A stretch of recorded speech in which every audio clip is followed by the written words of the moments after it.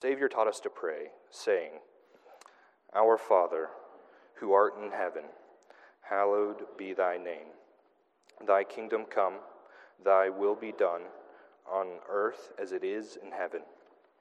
Give us this day our daily bread, and forgive us our debts, as we forgive our debtors. And lead us not into temptation, but deliver us from evil. For thine is the kingdom, and the power, and the glory forever. Amen. Well, this afternoon, if you've been with us for some time, either online or in person, it's good to have you all here with us. But we will be now departing from the Olivet Discourse that we've been in the last few weeks. And so the passage we'll be studying together this morning, Luke 21, beginning in verse 37.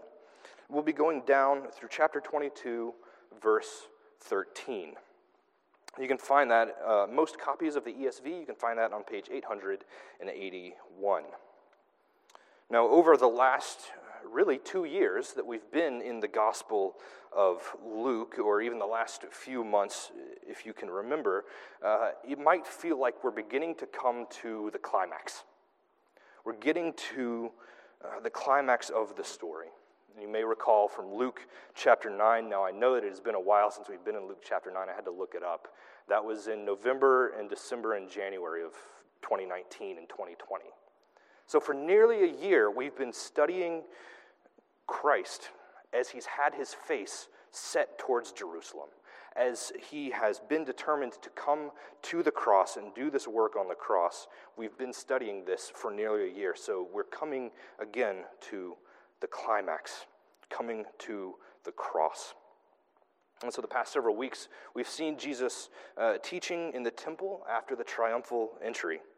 And Lord willing, we'll see that, almost as Gandalf said in Return of the King, that things are now in motion that cannot be undone. And I probably misquoted that, so forgive me if you're a Lord of the Rings fan. But we're coming to the culmination of his teaching. We're coming to the culmination of Jesus' ministry.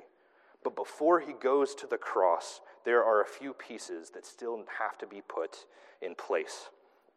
And this morning, Lord willing, we'll look at a few of those pieces and hear what the Lord has to teach us this morning. So here now, from Luke chapter 21, beginning in verse 37. And every day he was teaching in the temple, but at night he went out and lodged on the mount called Olivet. And early in the morning, all the people came to him in the temple to hear him. Now the feast of unleavened bread drew near, which is called the Passover. And the chief priests and the scribes were seeking how to put him to death, for they feared the people.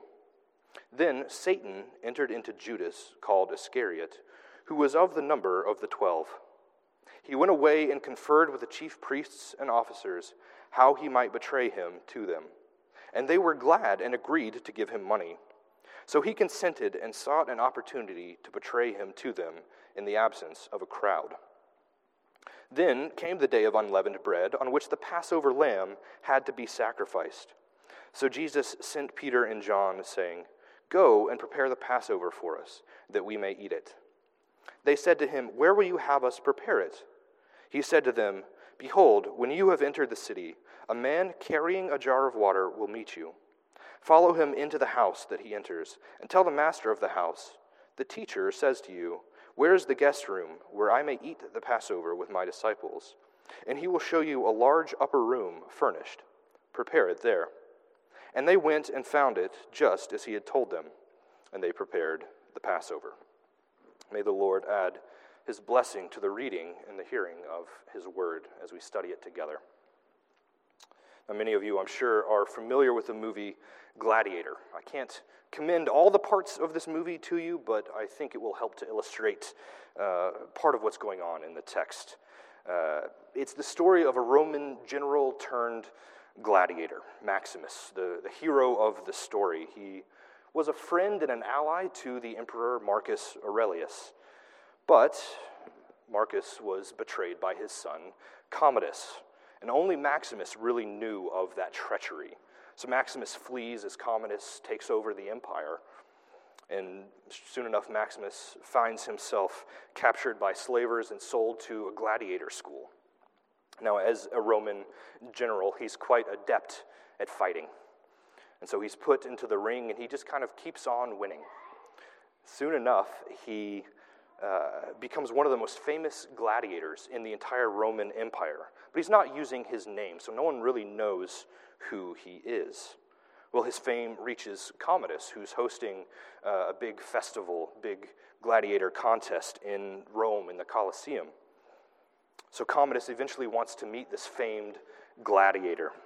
And so to his surprise, he's dumbstruck when he goes down into the arena and meets Maximus, his enemy, still alive, that he can't believe. So Commodus sets his mind to find a way to kill Maximus in the arena. He puts the best gladiators out there. He throws wild animals into the ring, tigers, right? And he even throws a small army against his group of friends and gladiators there. But every enemy that comes, Maximus defeats. I'm sure you all know of the decisions that would happen in the arena, this thumbs up, thumbs down, when a gladiator was defeated. And it was up to the emperor whether that gladiator would live or die. So Maximus has defeated another enemy, and the emperor gives the signal that he should kill him, and Maximus refuses. This is an act punishable by death. He refuses, he turns his back on the emperor, but he is so popular, and the crowd loves Maximus so much, he's such a great fighter, that they begin shouting, "Maximus the Merciful." And the emperor can do nothing because he's trying to gain the popularity of the people by hosting these festivals, so he can't now go kill their favorite gladiator. So finally, Commodus wants another meeting. He goes and meets Maximus face to face. He says, "What am I going to do with you? You simply won't die." So as we come to our text this afternoon, we see the priests and the scribes faced with a similar problem. They cannot find a way to kill Jesus. He has grown so popular that killing him publicly or arresting him while he's in the temple teaching isn't an option. The crowd would riot, and the priests and the scribes and the Pharisees would all lose control. So as we move forward in the Passion narrative, we're going to see the crowd be a factor in several ways like this. That the people are going to influence decisions of Pilate. They're going to influence the lives of Jesus and Barabbas, and certainly even Peter falls to some pressure of the crowd. So part of what we're going to see in this passage is the priests, Judas, and the other leaders, they're fearing the crowd. They're fearing man and not trusting in the Lord, not believing in God. So we ought to take a warning from them. But however, we're going to see the trustworthiness of the Lord as well. So that's our outline this morning. The fear of man, the fear of the crowd, and trust in the Lord. So you'll notice that our text begins with Jesus teaching in the temple. Even in the early morning, people came to hear him. Now Luke adds to this by noting that the Feast of Unleavened Bread, Passover, is coming. Passover is almost here. It's this very week. So each year, as they did each Passover festival, people would come in droves, make a pilgrimage to Jerusalem. Devout Jewish people would come to sacrifice, to hear prominent teachers of the law. This was a common practice. It happened each year. So as the crowds gather, and they're growing larger with each passing day as Passover approaches, the scribes and the Pharisees are seeing just how popular Jesus has become.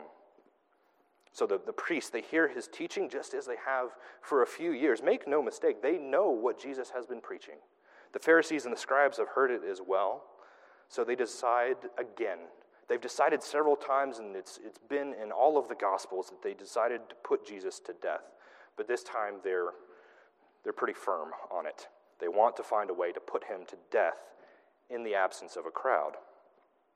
So what's the motivation that Luke assigns to them, that Luke tells us? Why do they want to do this? Well, it says they fear the people. Well, why is this? So let's take some of what Scripture says, some different places, and put it together so we can understand what the priests and the scribes and the Pharisees, what they're thinking, what their motivation is. They had heard him claim to be God. Though Jesus, in Scripture, he never comes out and says, I am God. He does certainly make that claim. In fact, in Luke 5, he says to a lame man, your sins are forgiven. And there's kind of an uproar about it. And he says, so that you know the Son of Man has authority to forgive sins on earth. Jesus then tells